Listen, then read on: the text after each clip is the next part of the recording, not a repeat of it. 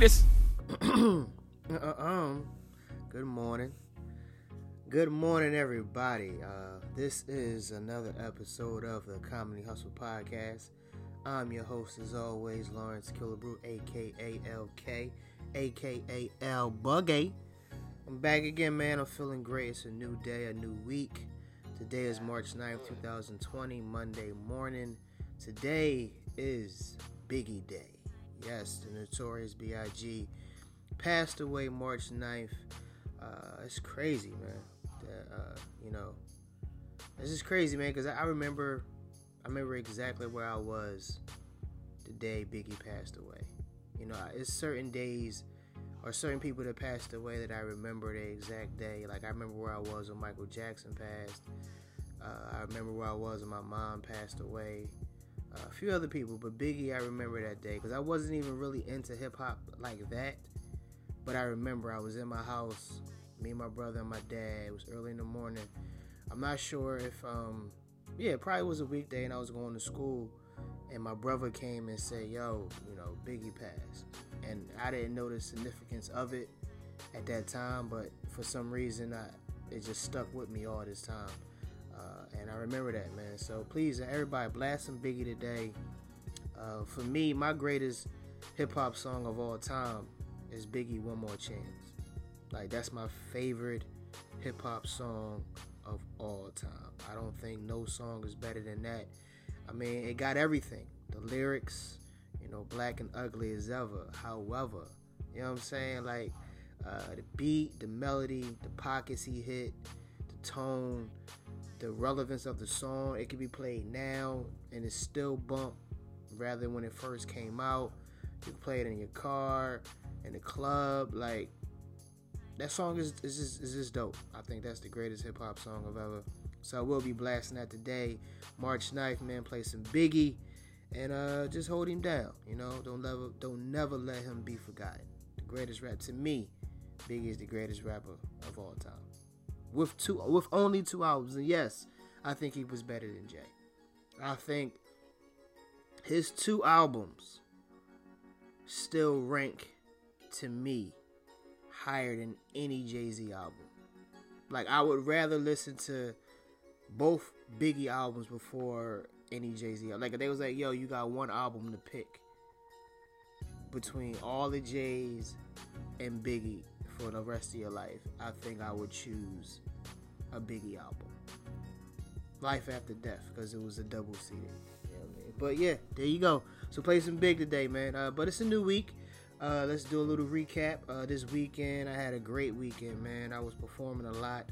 I have been performing a lot, actually. I was in Philly Comedy Club. I was in AC. I was in New York. I was just all over, man. All over, just trying to sharpen my chops. This week, I will be in Philadelphia again at the Punchline Comedy Club Wednesday and Thursday. 2 shows. The Comedy Philadelphia All-Stars. I will be there. And then this weekend, I will be in Nashville, Tennessee, Friday, Saturday, and Sunday. So pick a show if you're in the area in Philadelphia. Come check me out. And if you're in Nashville, Tennessee, come check me out this weekend. I'm excited. I'm trying to work on a new hour to do to produce my third and final comedy album of the Comedy Hustle line. When I first decided to put out an album, I had a vision to put out 3. I wanted to model it after Jay-Z's motto when he put out 3 albums under the same title, In My Lifetime, In My Lifetime Volume 2, In My Lifetime Volume 3, Blueprint 1, Blueprint 2, Blueprint 3. I want to do the same thing with Comedy Hustle. So I put out Comedy Hustle Live 1 and 2, and I want to complete the trilogy with 3. So I'm in the process of writing new jokes, telling new jokes, taking a lot of bombs, because when you write new jokes, man, there's no guarantee they're going to be funny. Most of the times you can see comedians do jokes, they've been told over and over again. So I'm back at square one. That's where I'm at with it. That's the process. It's going to be a long one, but it's going to be a good one.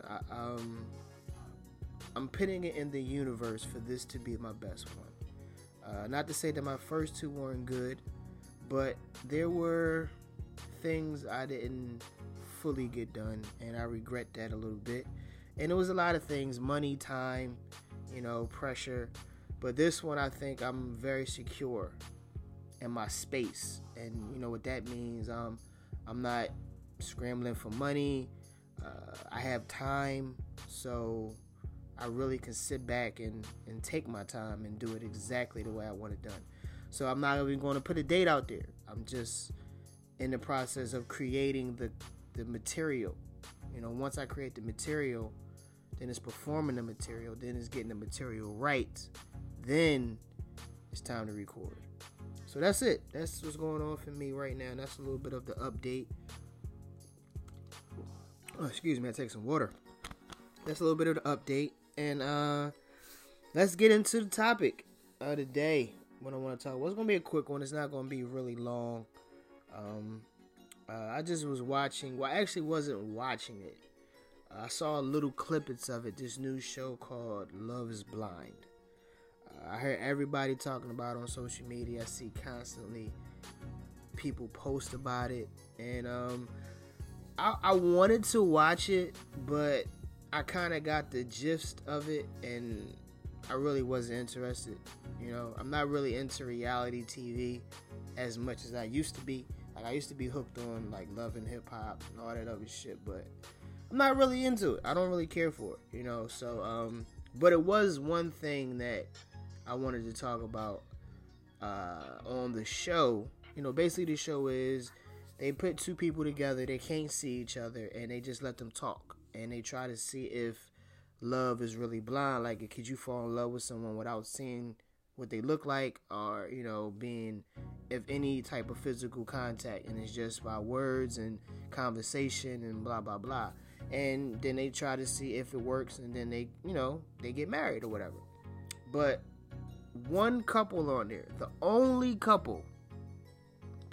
black couple, like totally just a black woman and a black man, they had a situation where they got together, they liked each other, and then the male was let her know, like, before we move forward, I want to let you know that I'm bisexual, or I was bisexual. And he said he loves hearts. That's what he said.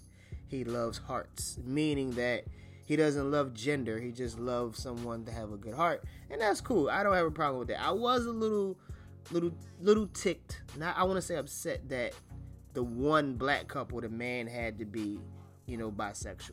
Like you couldn't do that for one of the other couples. Like, you couldn't let this one couple be traditionally, like men and women, whatever. But not to say there's anything wrong with it. Just come on, y'all did a briefing of these characters before the show started. Y'all didn't have to give the one black guy to be bisexual. But anyway, that's not the topic.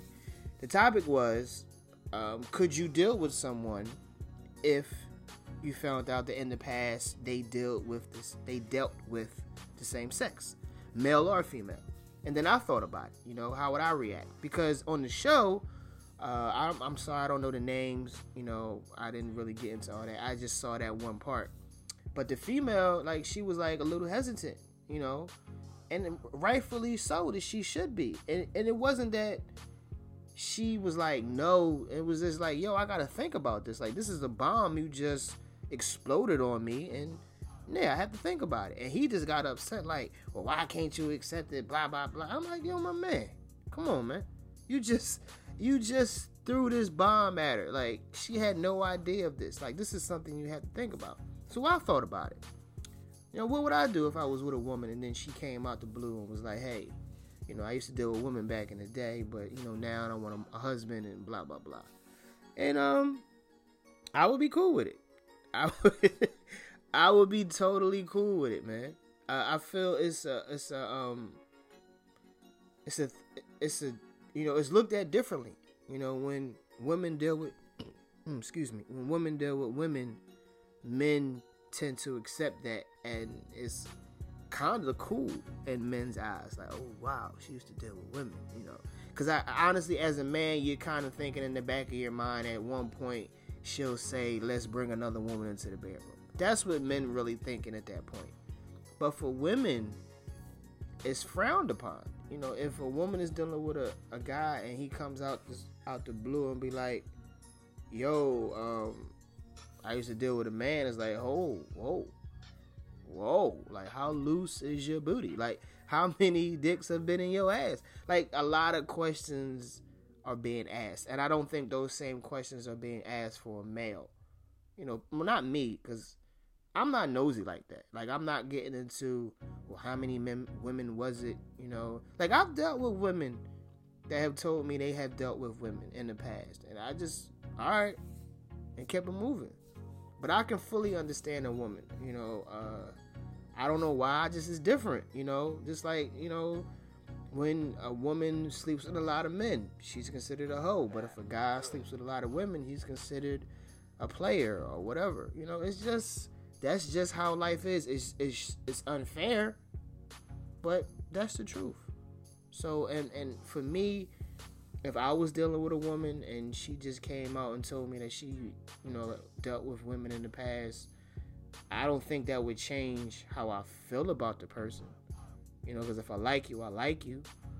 So, you know, no, I don't think it would change. But, and I'm not even going to say it should be the same for women, because I feel like if a woman wants to take a step back and think about it, you should be able to, just as well as I should be able to too. I just don't mind if I was dealing with a woman and she told me that she was dealing with women in the past. I don't think I would be upset, but I fully understand where she was coming from.